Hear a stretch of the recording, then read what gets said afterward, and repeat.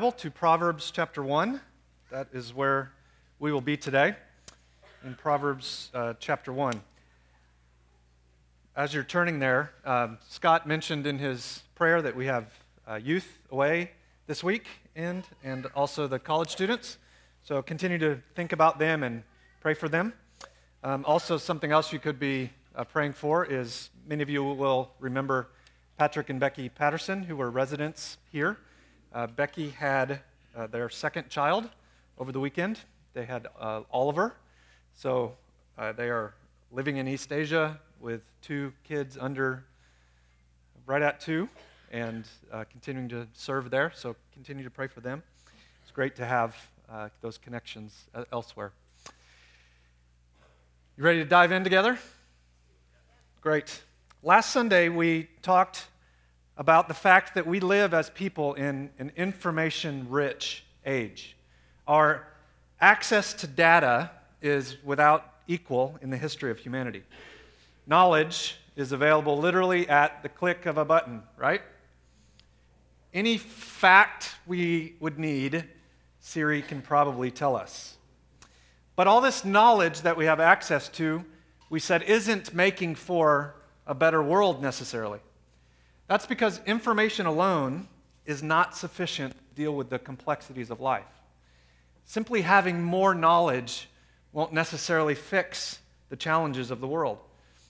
Good information is great, but it's not enough. We need something more. And that something more, the scripture tells us, is wisdom. And so God, in his kindness, 3,000 years ago, gave humanity the book of Proverbs, that we could study it to know him and to know how to live thoughtfully in his world. So we're going to spend the next several months in this book together. It's really, really practical. On every page of the book of Proverbs, we find the wall that we sometimes erect between faith and everyday life being torn down. We find that the things of God are actually immensely practical for day-to-day decisions that we make. We also said last week that wisdom is skill for life. It's not something ethereal to stick on a shelf and talk about in a philosophical way. It's more than nuts and bolts of how we go about living every day.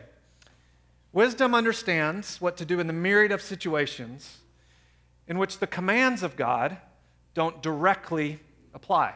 So, an illustration of that, I learned this last weekend that my mom is coming in tomorrow. I have one remaining grandparent that's still alive, and she's continuing to advance in Alzheimer's and lives in Peoria, and she needs to be moved from basically assisted care to a full-time nursing facility because she can't take care of herself anymore.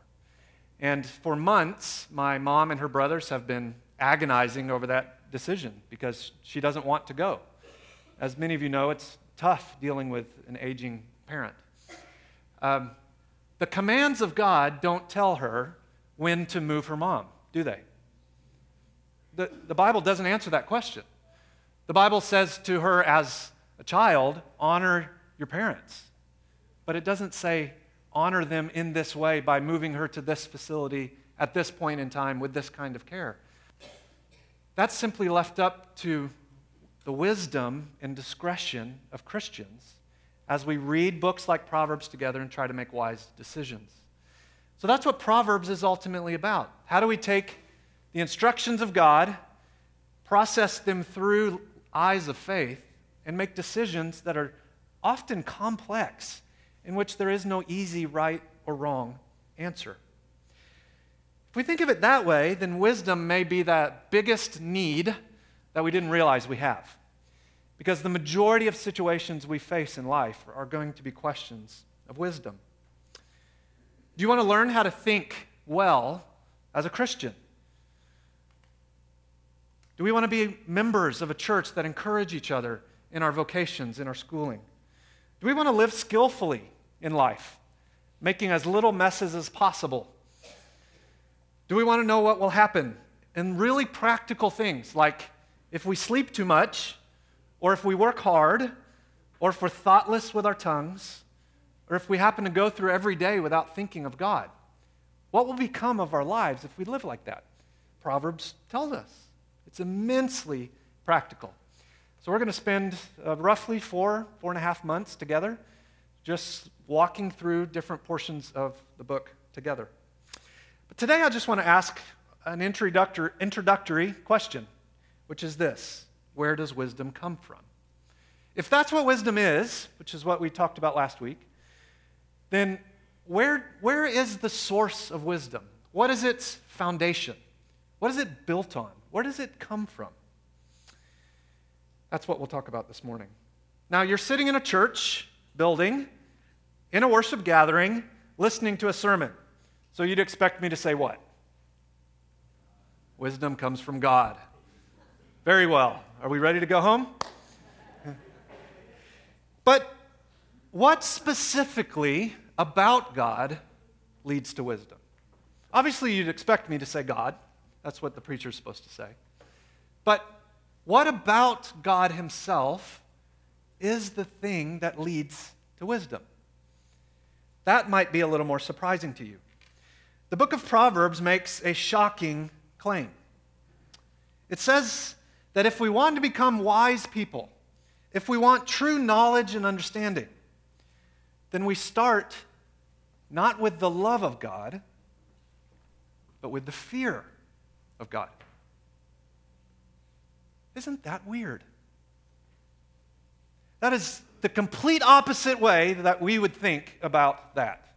If I could say it again, if we want to become wise people, if we want true knowledge and understanding, the book of Proverbs tells us that we start not with the love of God, but with the fear of God.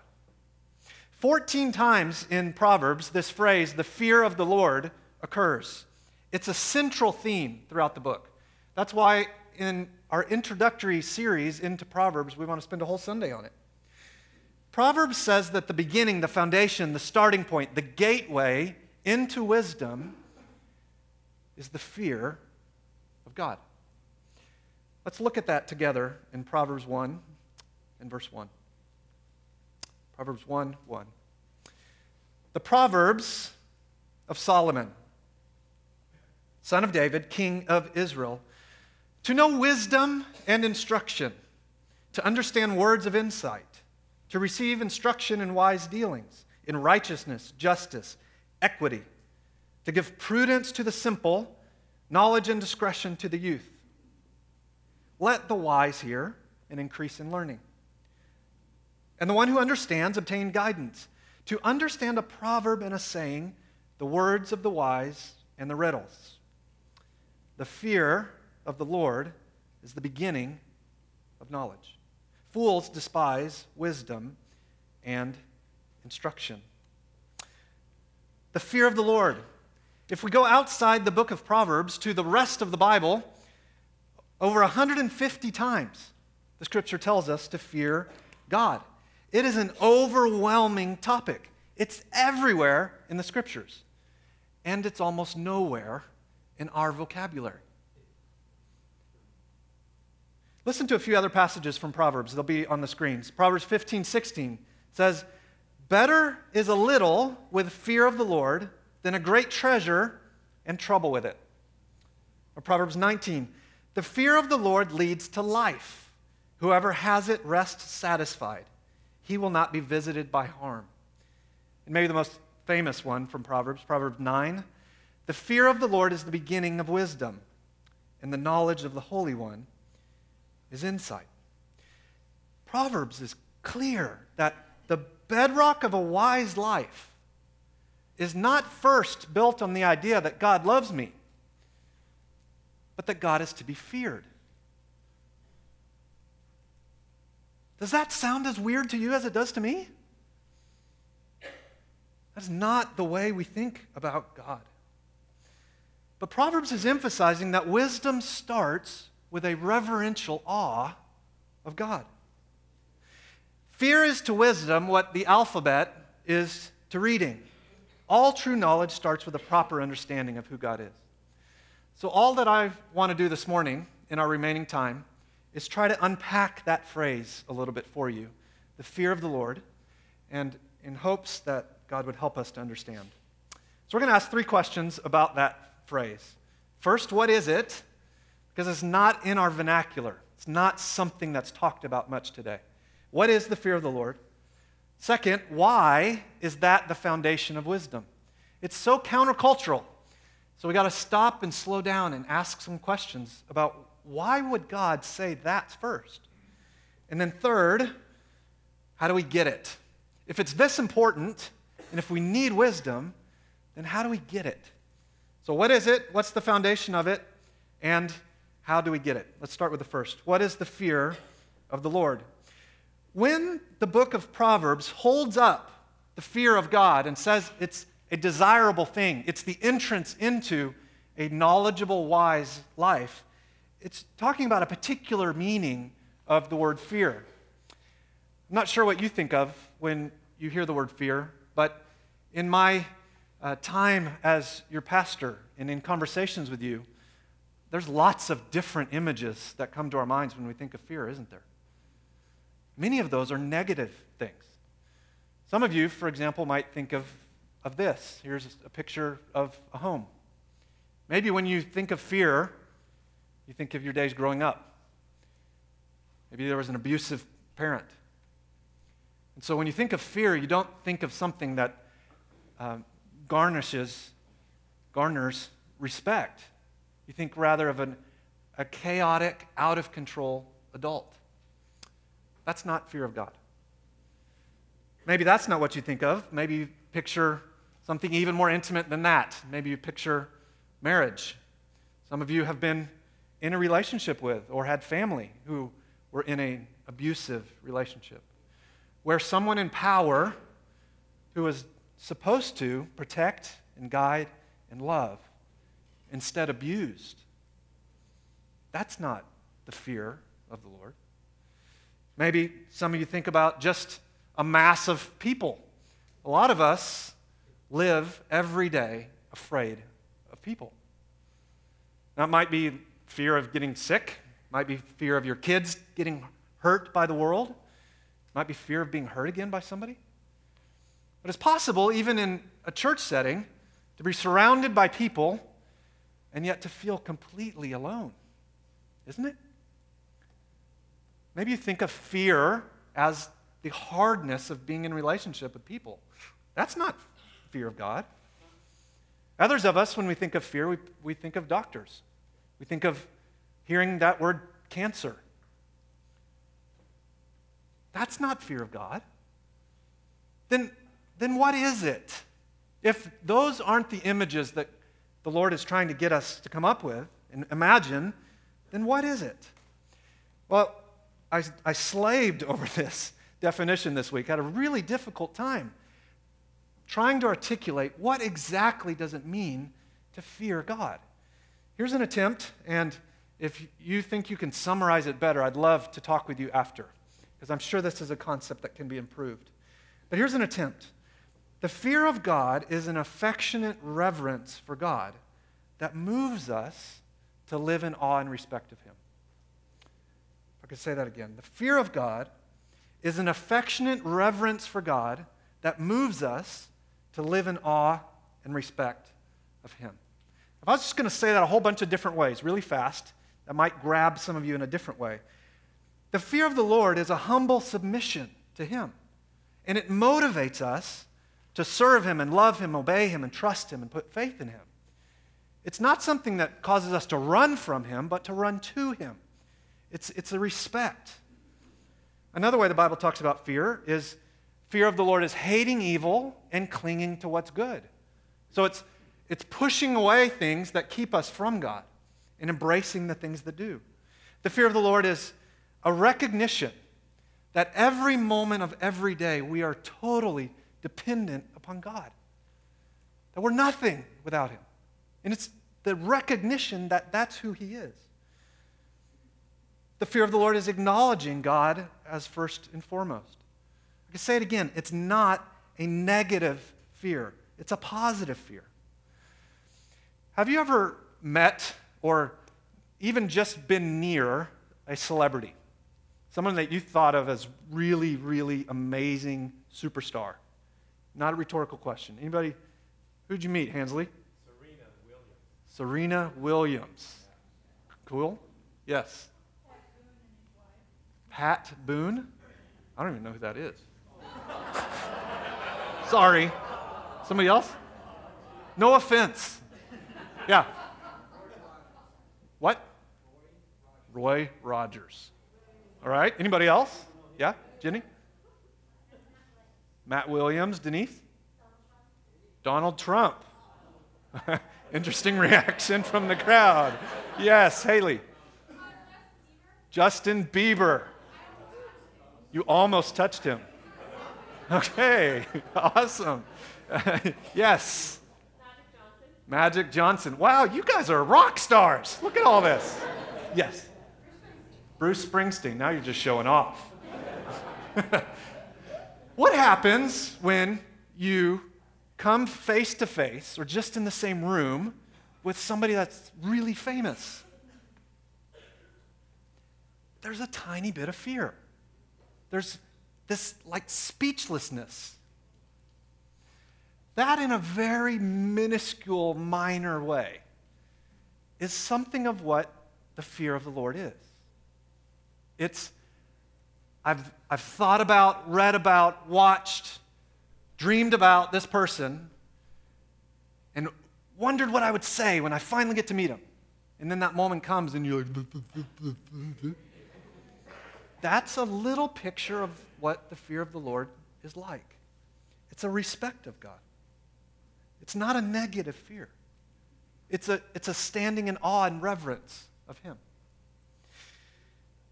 What is the fear of God? It's an affectionate reverence for God that moves us to live in awe and respect of Him. Now, the harder question, why is that the foundation of knowledge? In all the situations that you and I face in life where the commandments of the Bible don't specifically answer what should we do, the thing that we need is wisdom. And how is it that the source of wisdom, the foundation, the ground, the bedrock, is fear? Why is that the basis of how we relate to God? Why is fear the starting point? Well, let's go back to what wisdom is. Wisdom is skill for living a godly life. It's the ability to see things as they really are and to discern a right course of action when there are a myriad of options in front of us. Friends, that ability can only sprout from the fertile soil of the fear of God. Why? Because only God can properly order our minds, helping us see how the world actually works. Every day we are dazzled by bright and shiny things that lie to us and tell us life is about how much you get, how many degrees you have, how attractive the person you're with, how successful you can become. Everything we see every day tells us life is about externals, what's outside of us. But that's not true. Only God can remind us that life is about Him.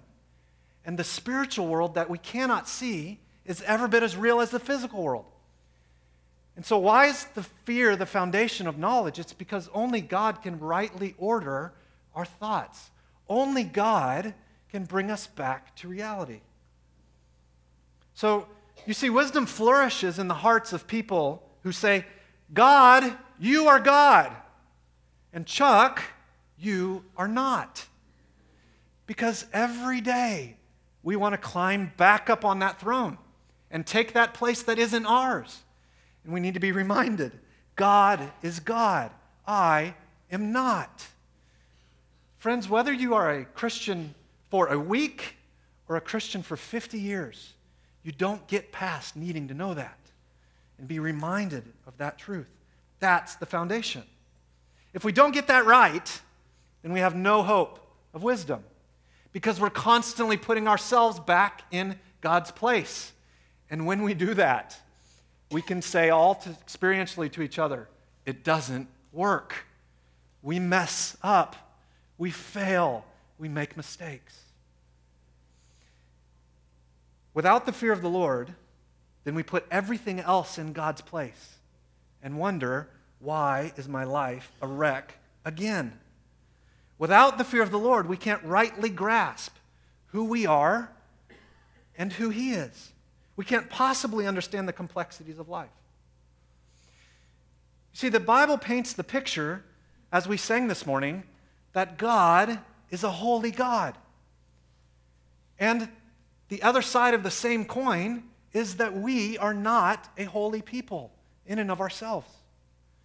God is most powerful. We are not. God is most wise. We are not. God is in control. We are not. God knows everything. We don't know very much.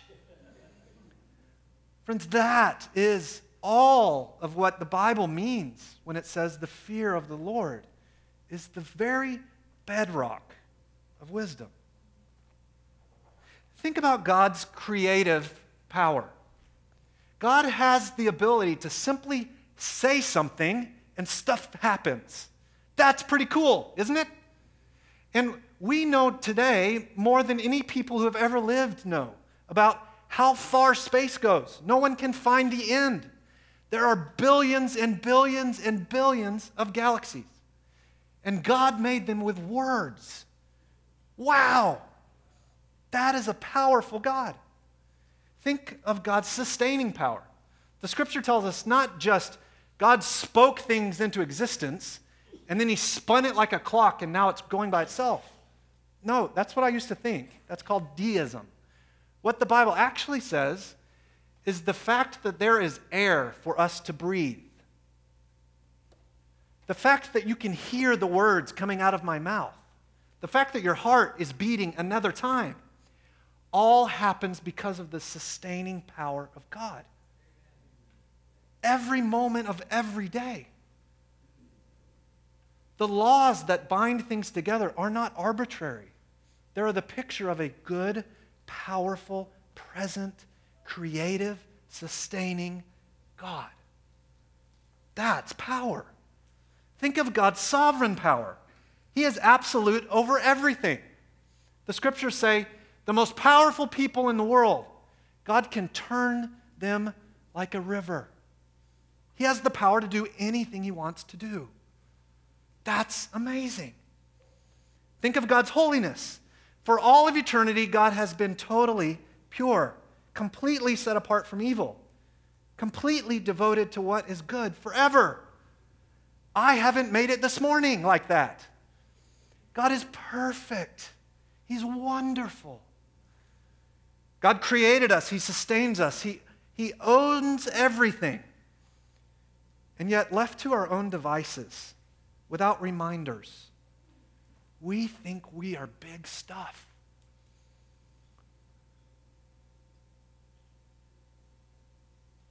That's why the fear of the Lord is the foundation of knowledge. This world is not ours. God designed it. God made it. He sustains it. He's in charge of it. This is God's world.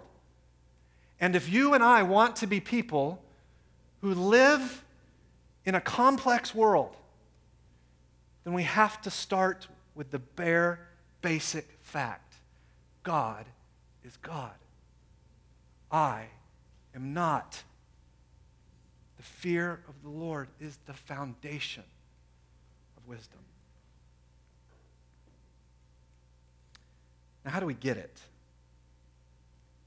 If that's what it is and why it's the foundation, then how do we get a reverence and awe of God? Well, we could stay here all day and talk about the ways the Bible nurtures and cultivates that. But you probably didn't bring a lunch, so I'll just give you 2 reasons, all right? Here's where things take a really, really interesting turn. At one level, we could say growing in, knowing, experiencing the fear of the Lord comes simply through something old-fashioned that I grew up hearing and I just wanted to vomit every time somebody told me because I didn't find it true in my experience for a long time. And that's that the basis of an ongoing, abiding, growing, knowledgeable relationship with God is found through reading Bible. Now, I'd love to come up with some really fancy, expansive, exciting, new way, but I have no right to do that. You see, the scriptures say that God is a speaking God, and that God hasn't left us to wonder who He is, what He's done, what He's like, what He asks of us, and how to think about Him. And so, the problem isn't, in my case, the problem wasn't in the method. It was that I was not looking into the Bible to see God Himself. I was just treating it more like a textbook. But the scriptures are the accurate, trustworthy, historical record of what God's done. And if we come to them with hearts desiring to learn, to meet with Him, then over time, guess what happens? You meet with God. You hear from God. Now, I don't necessarily mean in an audible way, although that might happen to you. Most of us, it doesn't. That's not mainstream. But God is a speaking God, and God speaks through a book. And so, at one level, if we want to know the fear of God, then we've simply got to build into our lives praying the Bible, studying the Bible, reading the Bible, applying the Bible, and building a whole life around that. Let me show you that from a passage in the Scriptures. It'll be on the screens here behind me. This is from Deuteronomy 17, verse 18. Before I read it, just a couple of sentences about what's going on in this context. When God was about to take the Israelites out of their 40 years of wandering around in the desert into the promised land, He gave them the law, He gave them their instruction on how to live a second time. That's what the book of Deuteronomy is about. If you're unfamiliar with the story, that's great.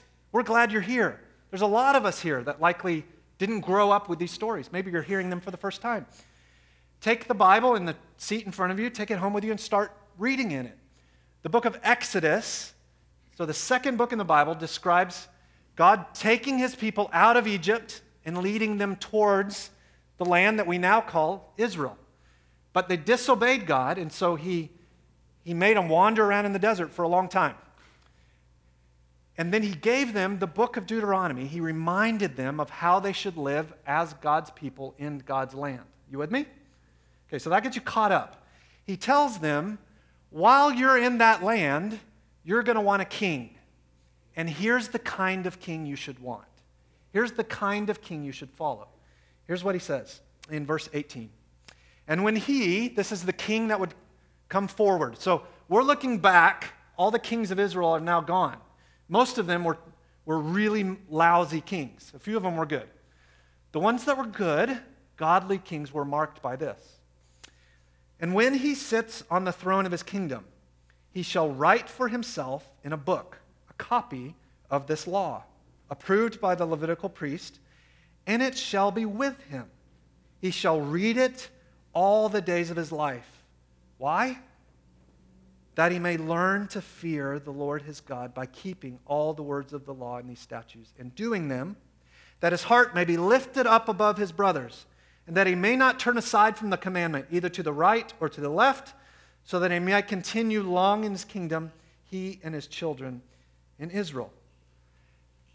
How does a person of ultimate power, which was a king, a monarch, how does a person in power learn to fear God?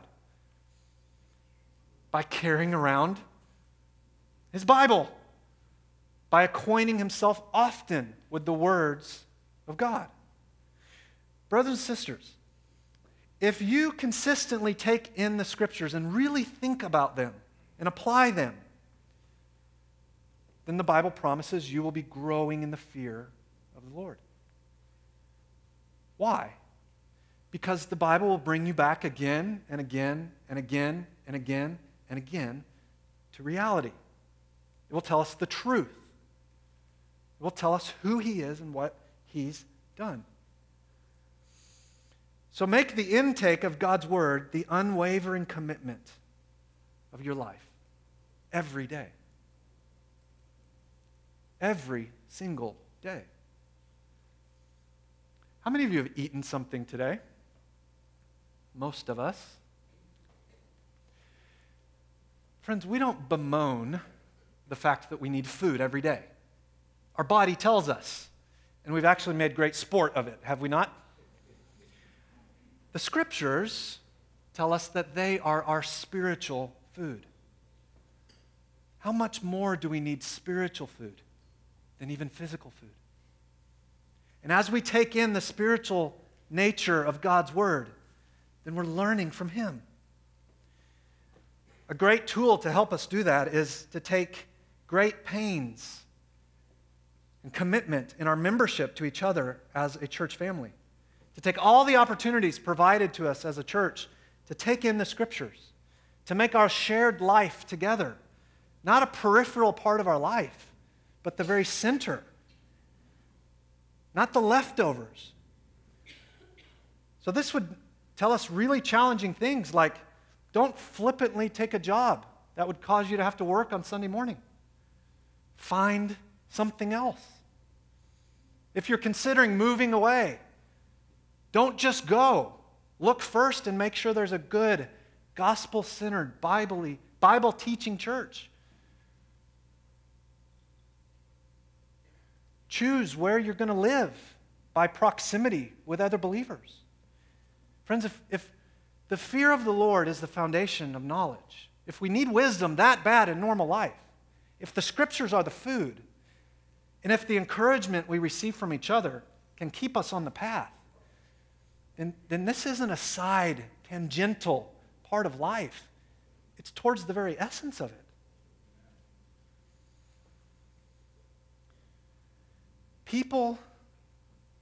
The people of God follow the Word of God.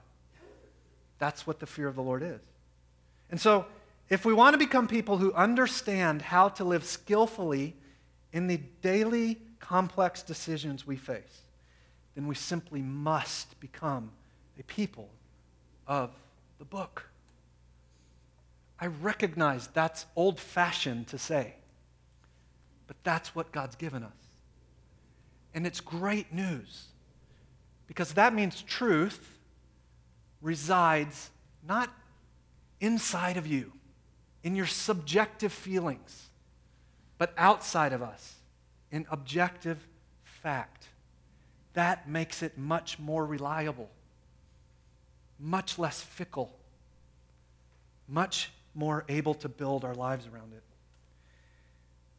And so let's be people that study the Scriptures carefully, being careful to have the Bible reform our thoughts, have the Bible read us, not just us read the Bible, and to do that in community as we grow and pray for each other.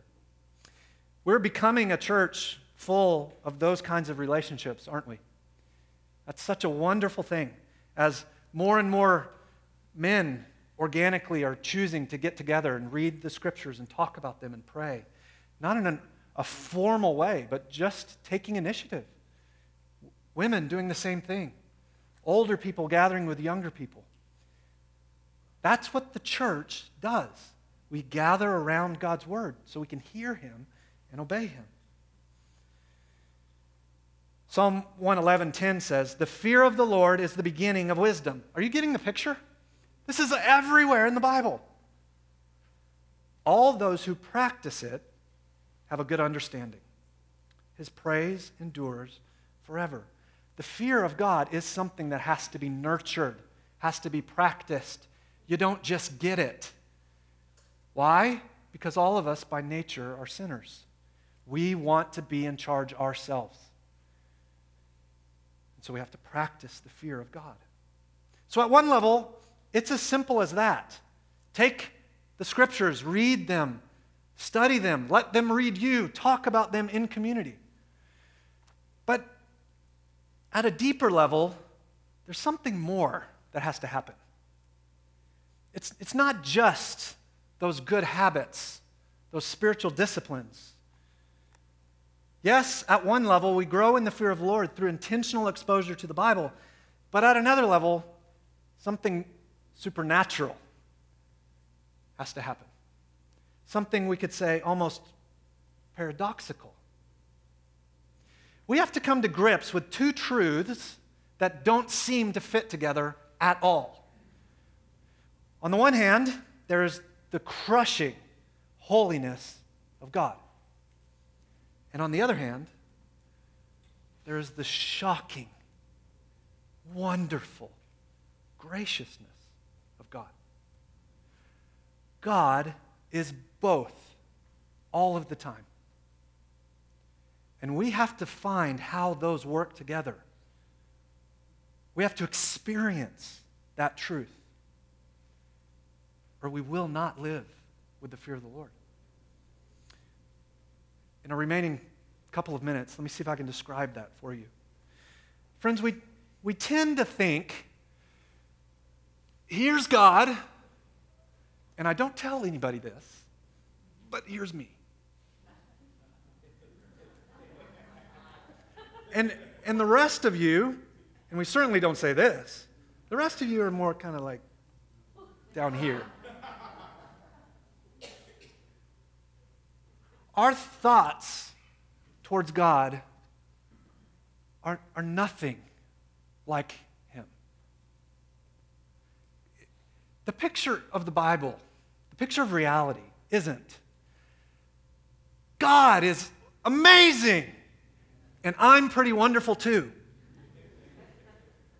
Friends, it's of a completely different nature.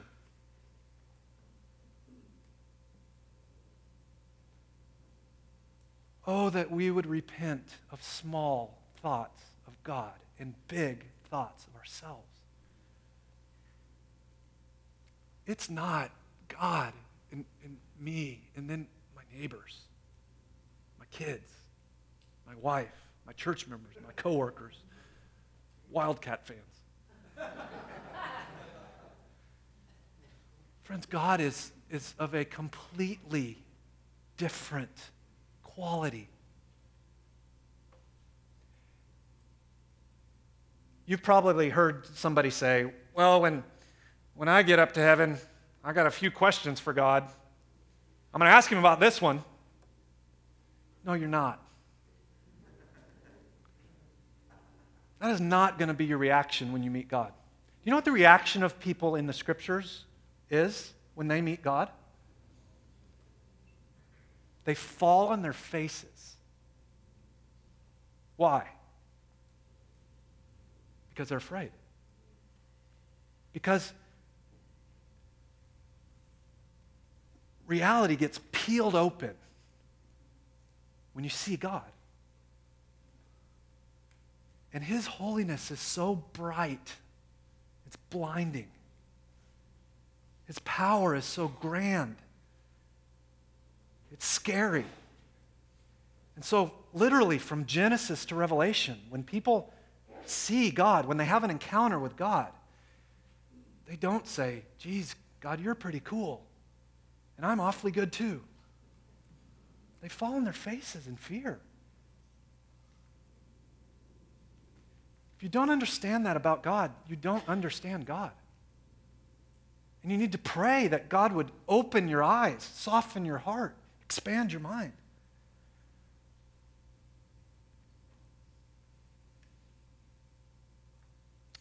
When you come to grips with the holiness of God, His judgment comes crashing down. And that sense in that moment is, I deserve nothing but judgment from God forever.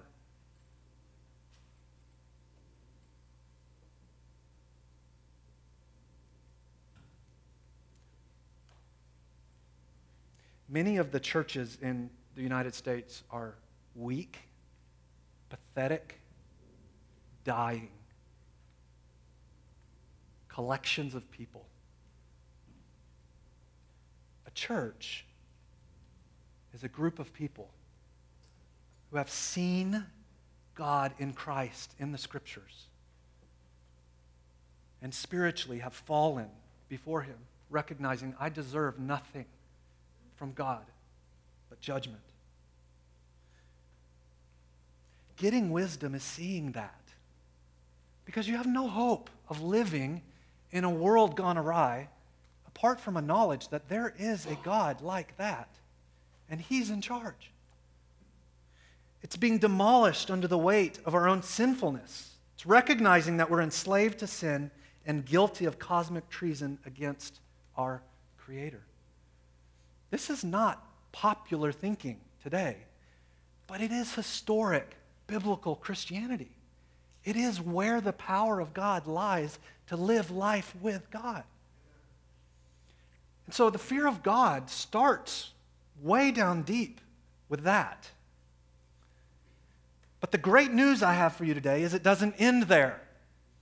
There's this word called gospel. And the gospel means that because of the hope of Jesus Christ, there is another hand over here. There's another character trait of God we get to experience, and it's God's graciousness. You see, the severity of my sin and my rebellion against God ought to be overcome only by the scandalous graciousness of God. The truth that I deserve hell, but Jesus gave Himself for me. The truth that I was supposed to obey God and I didn't, so God Himself came and did it for me. And then He gave Himself as the sacrificial lamb, dying in our place, rising in victory to show God accepted that fact. That's the gospel. And the fear of God weds those two truths that don't seem to go together. It's paradoxical to think God is completely holy, and yet God is completely gracious, and yet that is God. And if we're going to be people of wisdom, we've got to see that that is the blending of the God of the Bible. That tension, that paradox between God's holy, I deserve to be pummeled, and God is stunningly gracious, and He accepts me, not by ignoring my sin, but by dealing with it in Christ. Oh, God, we fall on our faces in worship. And then we stand in joy and call You Father. That is Christianity.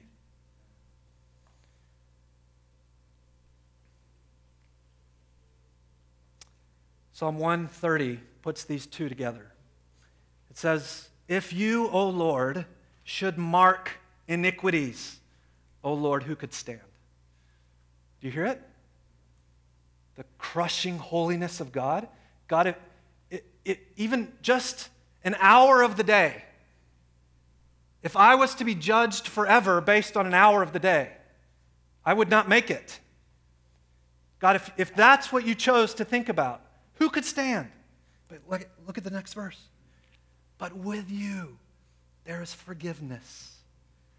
Why? That You may be feared. God is glorified in our awe of Him because that's when we see Him as He really is. That's where the fountain of life and joy comes from. Not from a touchy-feely God who says, do whatever you want, I'm just a big granddaddy. But from a holy, gracious God. Reverent awe, trembling in amazement. Friends, the thesis of the book of Proverbs is the fear of the Lord is the beginning of knowledge. And as Ed Welch put it, the person who fears God will fear nothing else. Let's pray.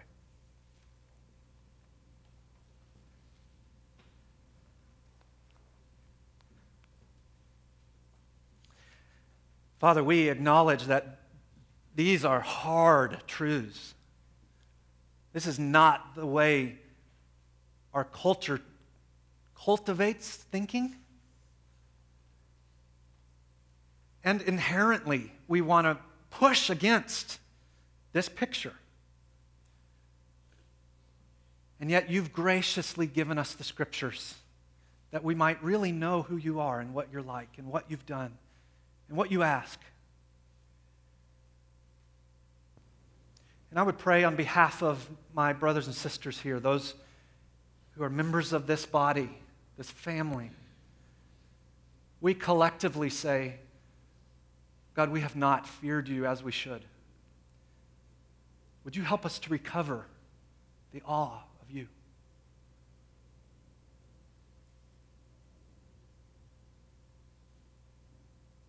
Convict us where there is sin that we have arrogantly held on to, where there are lies that we have believed. And refresh our hearts anew and afresh with the gospel. And I also pray, Lord, for people who are here that aren't so sure about all of this stuff yet. I thank you, God, that Church on Mill is a place, is a people where every week people not yet sure about Christianity gather and they hear. I pray, Father, that they would stick around and ask some questions of somebody sitting around them. Now, God, as they read the Scriptures, that you would guide them into truth.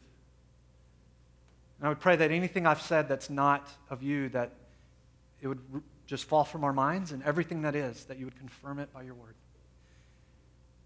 And God, motivate us as your people to live wisely because we're so convinced that you are an awesome God.